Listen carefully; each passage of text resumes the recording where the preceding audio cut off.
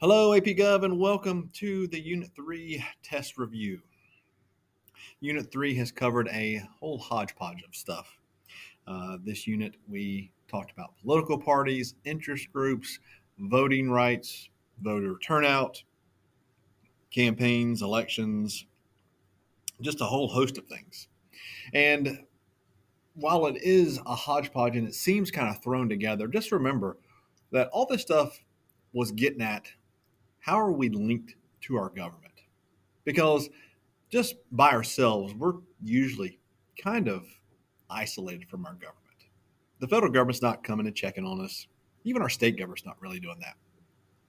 So, how can we link up? How can we get close to our government if we're not going to be really with them on a day to day basis? And a lot of these things are ways that we can get messages to or across to our politicians when they're not going to hear our individual voices. They might hear it through these other things that we've talked about: political parties, interest groups, elections, and messages. So that's what all this stuff was about at the end of the day. All right, let's get rolling with the review. The review can be found on eClass if you want to have it out, or if you just want to listen. That's fine as well. Just some test details. It is 35 questions, and we'll be pen and paper and in class on Friday the 13th. Okay, so the first thing on your study guide is the incumbent advantages. So the president, first off, has some advantages over the challenger. Probably the biggest one is the whole primary thing. So President Biden is our incumbent president going into the 2024, election cycle. And President Biden is not going to have to spend time, money, resources, and effort going through all those state primaries and caucuses. So the Republicans, they're going to have to be up in Iowa in late January, early February, whenever that thing happens. Then they're going to have to travel to New Hampshire, which is where the second one is. And then they'll just go on this gauntlet of state to state to state, trying to get the Republican nomination. It's a grind, it's time consuming, it's money consuming, and just a lot of work and effort. Biden can sit at home and not to worry about that. Doesn't have to spend the money doing the ads and paying for staff and all that kind of stuff. He just gets to sit back and watch and wait. That's a huge advantage of being the incumbent.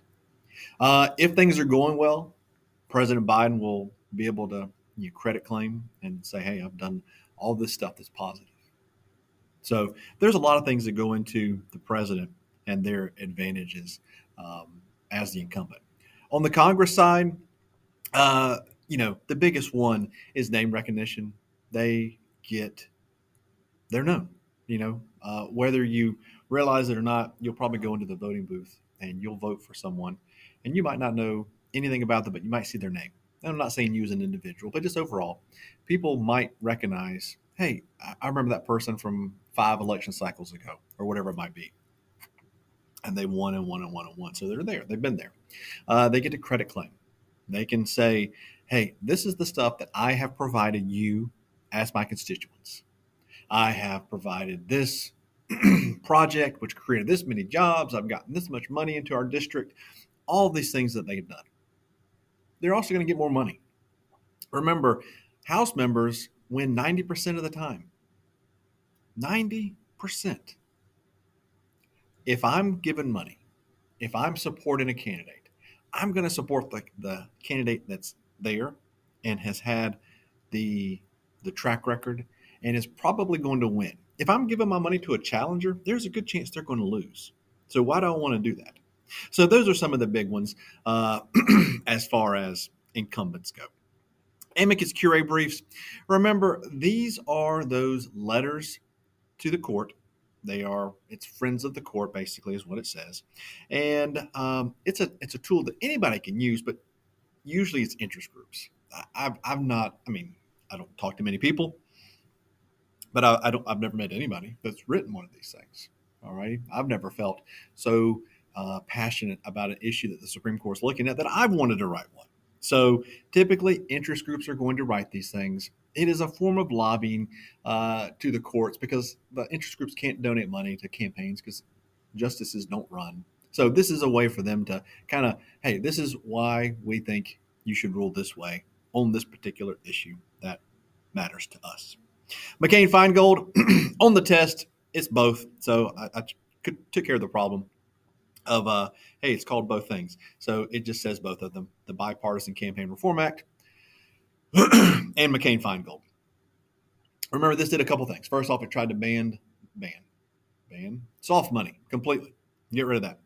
We want to get rid of the money that's not tracked. So that was a big thing that it did.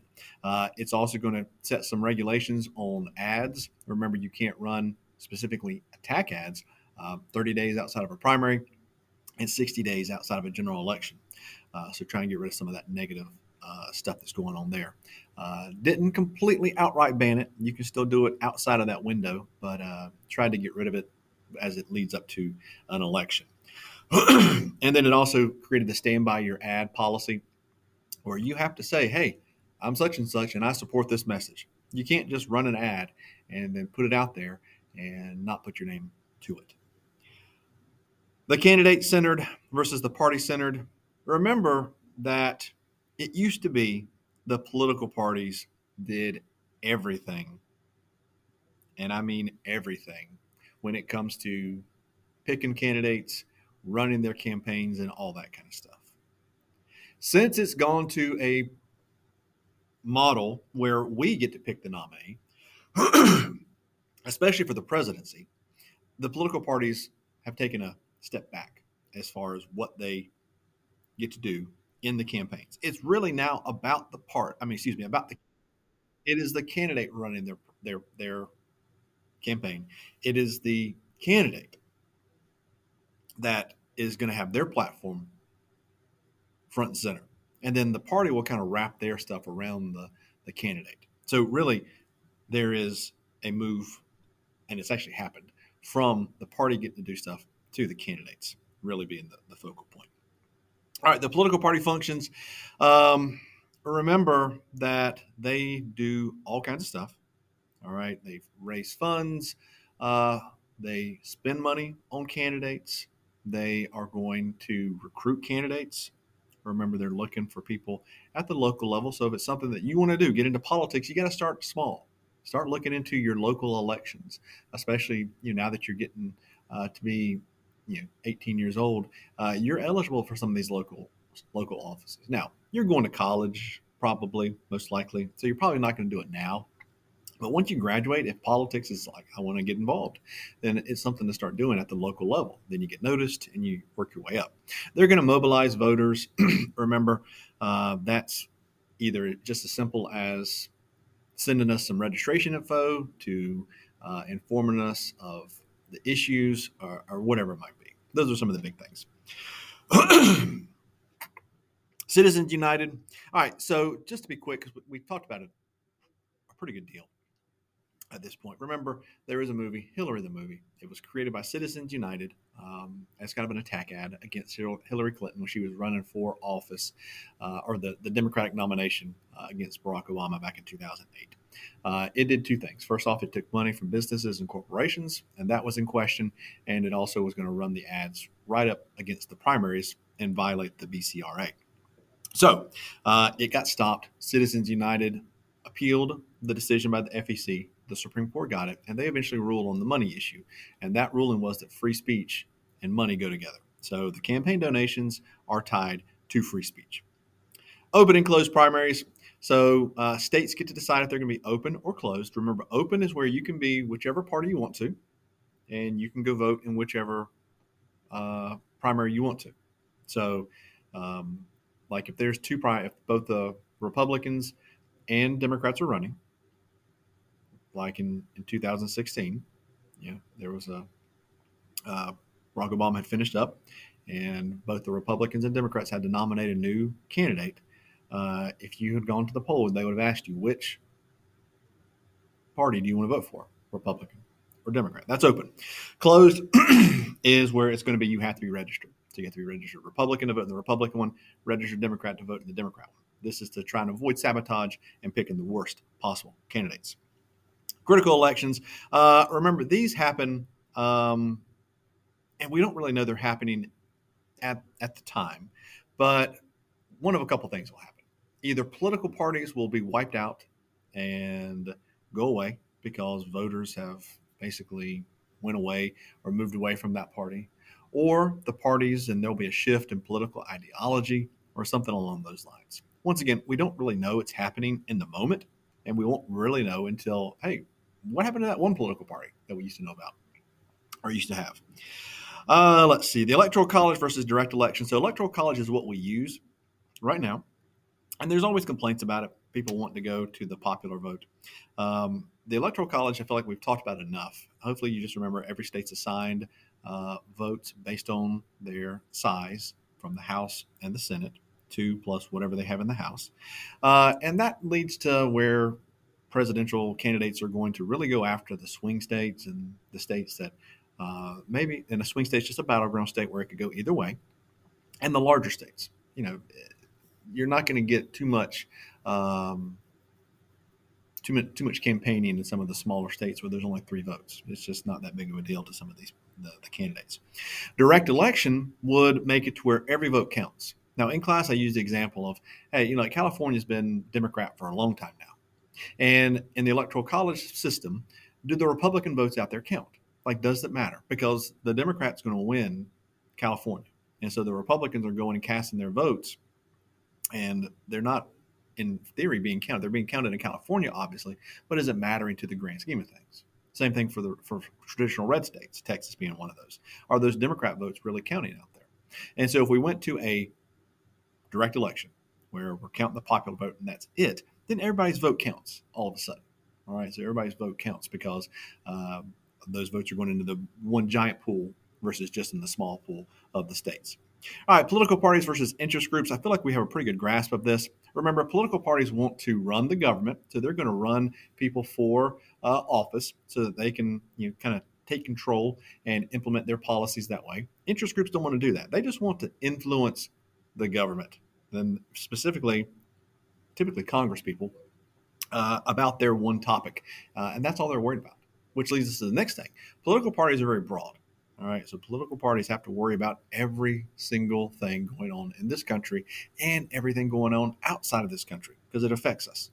And interest groups don't have to worry about that. They're very narrow. They have their one issue that they're concerned about, and they put all their time, effort, and concern into that one single issue. All right, let's take a quick break. Be right back. And welcome back. Let's get right into it. So the next thing is voter turnout. So there's a chart, graph, whatever you want to call it. I think I don't know what it is. It's a chart. And you have to read the data. And it's about voter turnout. And there's a couple things that play into voter turnout. We talked about a few of them very briefly at the beginning of this unit. But age is one of them. Your age, 18 to 22-ish, 23, you get probably 25, typically don't turn out to vote. It's just how the data shows it out. And then, there's some other factors that play into it. Education. The more education you have, the more likely you are to go to vote. The more money you have, the more likely you are to go to vote. And there's different reasons assigned to these different things. We're not going to get into all of them here, but just know and understand that there are differing things that will, and when I say things, I mean demographics, that will affect your likelihood of voting. Now, are there outliers? Are there people that dropped out in 8th grade that go vote? Yeah, all the time. But just as a whole, the data shows that they're less likely to go vote than someone that graduated high school or graduated college or got advanced degrees or whatever it might be. So just keep that in mind. Now, something that goes with this also is political efficacy. And I think the term is on the test. And just so you know, political efficacy is just how you view your vote.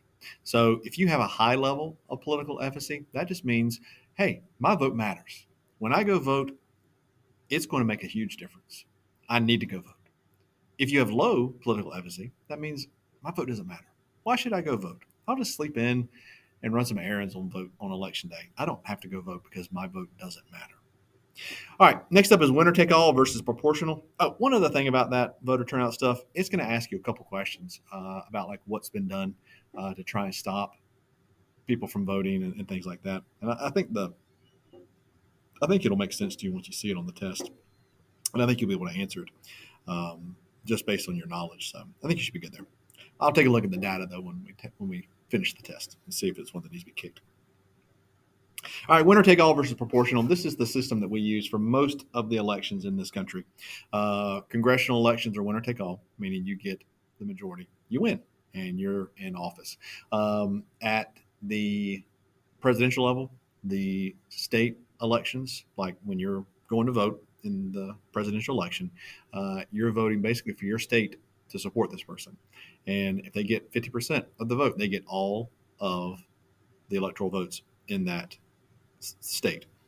The Republicans use it for their nomination process. So when the primaries and caucuses are happening in the spring, the Republicans, if you win that state, then you get all the delegates from that state. The Democrats do proportional. So you'll get a proportion based on how many votes you get and the percentage you get. 2 states do proportional for their electoral votes. And that's it. Alrighty. Congressional elections, I think I already talked about those. So they're all winner take all. I don't know of any proportionals in the country. So winner take all, remember, has the effect of really limiting our choices because we have the two parties, Republican and Democrat, and they dominate this because third parties don't have much success when it's winner take all. They're not going to get the numbers that they need to make a dent in what the two major parties have going on. So it's kind of a struggle there. All right, the linkage institutions, I've already touched on this a little bit. Just as a reminder, all the things we've been talking about in this unit have been about linkage and linking us to the government. All righty, and so there are all sorts of things that link us. The parties, reaching out to us, or us reaching out to the parties. Elections, we send messages to the parties based on what happens. If you're voting a party out of office, out of the House, like right now the Republicans have the majority party in the House. They took that from the Democrats. That was a message to the Democrats that people weren't liking exactly what they were doing there. If the Republicans get voted out of the House in 2024, that's a message to the Republicans. People don't like what they're doing. So we can send messages that way. So it's all about the linking us and us sending messages or getting messages from our political institutions. All right, next up is low voter turnout explained. And I've already kind of gone over that. But just know there's been all kinds of barriers throughout the years, okay? From, poll taxes to literacy tests and registration requirements, and people can't get the day off and things like that. So there's all kinds of things to explain, hey, why don't Americans go vote? And there's a lot of reasons that we could look at. I'm not going to try and get into all of them here in this podcast, but just know there's a lot of things. That's a very broad term, but there's a lot of issues at work when it comes to why don't people go vote? Because we do have low voter turnout in this country. Political action committees, remember, this is just going to be a way for people, groups to raise more money and get it to politicians. So there are limits placed on how much you can donate. But I have more money I want to give. I have so much money. Not really. I didn't win the Powerball, so I'm very sad. But let's say I did, and I have all this money. I give my limit to you as a candidate, but I got more I want to give you. I think you're going to do great things, and I want to give more. So how can I do that? Well, let's give it to this political action committee over here, who will then turn around and give you the money. So it's just a workaround. Now, when PACs are limited, they get into electioneering, where they're going to run commercials, they're going to send out flyers, and do those sorts of things. So it's not just, let's sit on this money. They do work and do a lot of things to try and get people elected beyond just donating money to the campaigns of the politicians. Then you get into super PACs, which we're not going to get into, but there are super PACs, and then the 527s, which we talked about on Wednesday in class. Those are those groups that were created based around the tax code they get around, and they can take unlimited amounts of money. But remember, they cannot coordinate with politicians or parties, and they cannot support one side or the other. They can't say in their ad, hey, vote for this person or vote against this person. Congressional elections, we've already talked about them a little bit.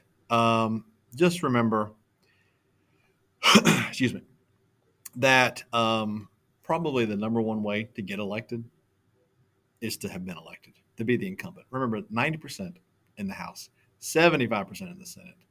That's what's that you can make a pretty good bet on who's going to be elected based on the incumbency status. And if it's a now, there are seats that are open, meaning hey, the person is retiring, is not going to run anymore, whatever it might be. So there's open seats where there's basically two challengers. Now that's obviously different, but taking a look at the numbers, taking a look at the House, especially, take a look at the incumbent. They're probably going to win. Lobbying. So remember that there is a stigma attached to lobbyists. And I'm not saying they're great people by any means. Okay. But the whole idea that they're going to take these politicians out to dinner, maybe take them on a trip, and that's going to change their mind or make them do something that a politician doesn't really want to do is just not real. Okay. Does it happen? Do lobbyists take people out to dinner? Do they, try and convince them through the monetary means? Sure. And that is a valid thing that they do. But it's not going to be what makes a politician and a congressperson specifically do what the lobbyist and the interest group want. At the end of the day, Congress people don't want to be seen with the lobbyists. They don't want to be seen with the interest groups. They don't want to be seen catering to special interests. Because then their constituents start to question, is this person working for me or are they working for that group that's giving them this money? So politicians are going to work hard to not be seen like that. And lobbyists recognize that and understand it. That is not the route they need to take. Okay. Probably the biggest thing that lobbyists do is they become experts on their topic and they really become a source of information for congresspeople and they provide assistance and help.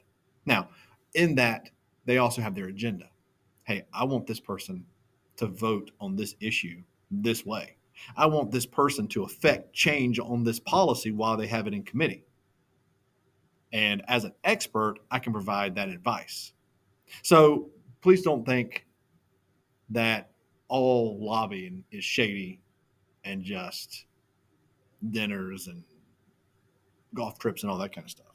It's a lot more than that, because once again, politicians aren't going to want to be seen in the back pockets of those lobbyists and the interest groups.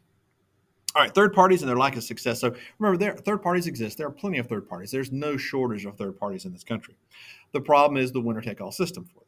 Most of the time, third parties are not going to gain any traction. They're not going to have success like they would like because they can't get the majority. It's a very difficult number for third parties to get to because most people think that third parties, or excuse me, if I go vote for a third party, I'm throwing my vote away. Why would I want to do that? Let me vote for one of the major parties because then my vote counted at least. Their lack of success, they've not gotten electoral votes. I don't remember the last time. I think the last time they got an electoral vote might have been back in the 70s. So it's been a while since we've had a third party that even got one electoral vote. So it doesn't happen very often. What makes them successful is if they can get their agenda onto the agenda of the major parties.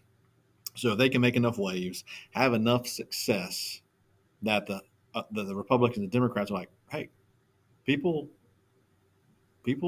identified with that platform, with that issue. Let's pick it up. That's a win for the third parties. That and also playing the role of spoiler. If they can pull votes from one of the main candidates, that's a success as well. All right, let's stop for our last break. We'll be right back. All right, welcome back. Let's finish this thing off. So the next thing is the models of voting. And this is pretty quick and easy. Basically, when you go to vote, you'll do one of a couple things to make your choices and your decisions. If you use rational choice, that means that you're doing what is best for me. Who is the candidate that is going to do the most for me as an individual? Perspective voting, This is who's going to do the best for the country in the future. I think this person's policies is really going to get us going in the right direction. Retrospective is using the recent past. What's been going on? What's happening? Is the economy good? If it is, let's stick with this person. If it's not doing so well, let's try somebody else. You're using the past to make your judgment for today. And then straight ticket is pretty easy. You're just looking for the Republican or the Democrat. Doesn't matter who's running, doesn't matter anything, as long as they got that letter by their name. All right, the delegates to the National Convention. So both parties have a national convention. The sitting party, so right now the Democrats, they get to go second. So the Republican convention will be in July. The Democrats will have theirs in August. They will send delegates to that national convention who will cast their vote for the nominee for that party. We talked about and showed the delegates on Wednesday in class. Remember, the Democrats have a few more delegates than do the Republicans. They do the super delegates, and they just have more delegates. Who are they? All right, they're not picking me. I have nothing to do with either party. They're not going to be coming knocking on my door, calling me, saying, "Hey, why don't you come be a delegate for our convention?" The delegates are going to be people that are pretty loyal to the party, have worked in the party, and are pretty much ideologically just in line and never changing. All right. So that's who they are. Now, they are delegated, remember, by the primaries and the caucus vote. So the Republicans, we get to pick basically who the delegates are, and they use the winner take all system. All right. I think that's enough for the delegates. Voting amendments, they're not all on there, but I'm going to go over all of them. The 15th, remember that gave all African American males the right to vote. The 17th was the direct election of senators. Up to this point, the state legislatures had picked our state senators. Now we get to. The 19th Amendment gave women the right to vote. The 24th Amendment eliminated the poll tax. And the 26th Amendment, gave 18-year-olds the right to vote. Now, when we did this in class, we did go over some legislation as well. It's not on this test, so I'm not going to go over it, but just be mindful that the Civil Rights Act of 64 and the Voting Rights Act of 65 contributed a great deal to voting and voting rights. All right, interest group goals and strategies. So remember, interest groups are very, very, very specific, very narrow, and they are going to, do what they can to get politicians, specifically, typically, Congresspeople, to make the changes to vote certain ways on legislation. All right. Typically, interest groups are not going to try and get huge changes made because they know that puts a lot of pressure on Congresspeople.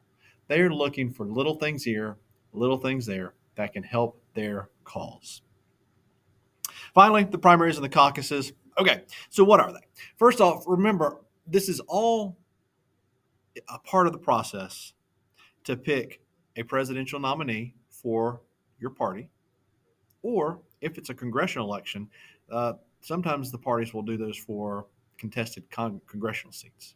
Okay, so the Republicans will have their primaries this spring. I say primaries just because it's so overwhelming the amount of states that do primaries versus those that do the caucuses. So it's all the same thing.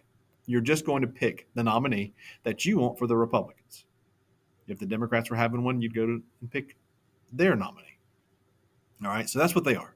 It is just the process we go through of picking the nominees for the party for whatever position we're talking about.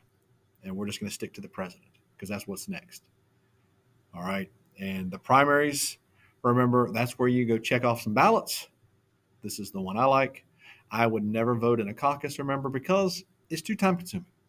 And you're going to have people trying to talk to you, trying to convince you to come vote with them. And it's just an all-day affair. And I'm not going to deal with that. Their effects, remember that this was not always the case. We didn't always get to pick the nominee. It used to be the political parties that would really play the most major role in picking the candidate. And I keep mentioning 1860 because you did a case study on 1860. And hopefully that case study helped you see that there was no primary. There was no travel around letting the citizens pick between Abraham Lincoln, Salmon Chase, William Sword, and I can't remember Stanton's first name, but there was that wasn't the case. They went to the convention. They did their campaigning there. And then the party held votes. Now, if you did the research, you should have seen that there was like 30 votes before they settled on Abraham Lincoln for different reasons. We as citizens had no say so. We didn't pick delegates. We didn't pick the nominees. We did nothing. It was the party. Today, we have the primaries and the caucuses that allow us to go and pick and decide who is going to be the candidate that we want to run for the president from that party. It would be interesting to see, to go back in time and see that process play out if they had primaries and caucuses back then in 1860. Because Seward and Stanton were the most popular choices. They are the most well-known, and it'd be interesting to see how that played out. Abraham Lincoln might not have been our president had the people got the choice. All right, guys, that is it. Best of luck on the test. Let me know if I can help you. Reach out if you need anything. I'll be happy to answer your questions. So the talking points or email, feel free. And yeah, best of luck, and I'll see you in class. Take care, guys. Bye-bye.